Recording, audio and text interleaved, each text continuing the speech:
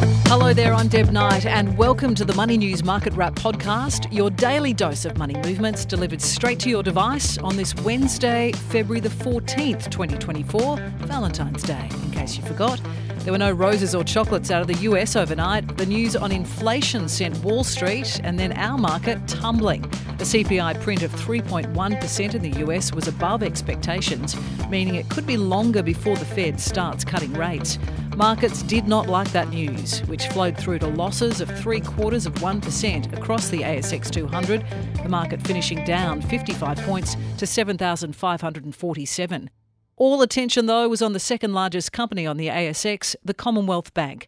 While we have got used to the bank's huge profits, this time the news was slightly dulled. CBA reported a half-year cash net profit of $5 billion, down 3% on the same time last year. Still big bickies, of course, but it shows how much the competition in the loan market has been hampering the progress of all the banks. Net interest margins were down 11 basis points, coming in at 1.99%, while operating expenses had risen by 4% to $6 billion, blamed on inflation and extra spending on technology. The bank also announced a fully franked interim dividend of $2.15 per share, up 5 cents.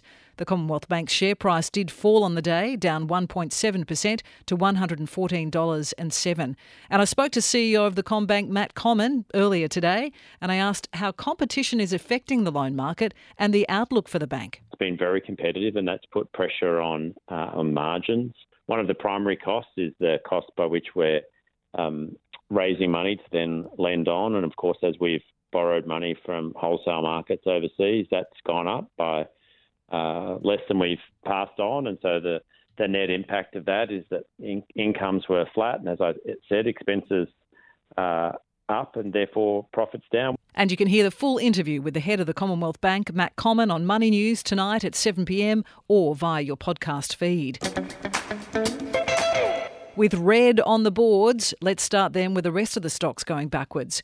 Wheat exporter GrainCorp's share price sank 12.3% after it said its underlying profit would more than halve over the financial year. Fletcher Building will sell its TradeLink arm of the business, while the CEO and chairman will both exit the company.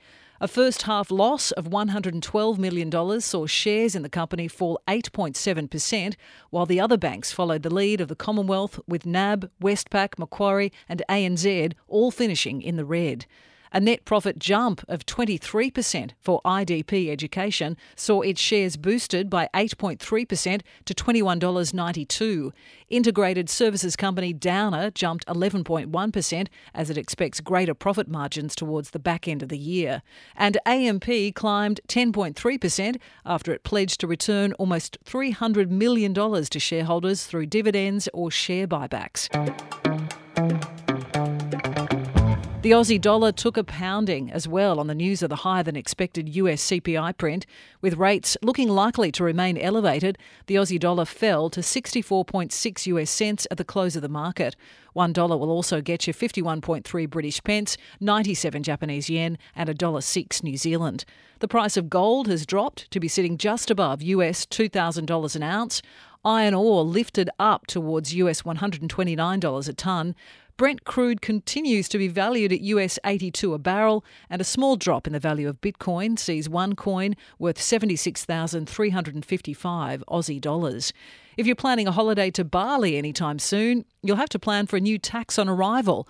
A 150,000 rupiah or $10 visitor levy is being imposed on overseas visitors from today, with the Indonesian government wanting to capitalise on the island's popularity and use the extra money to preserve the culture and attractions of the island.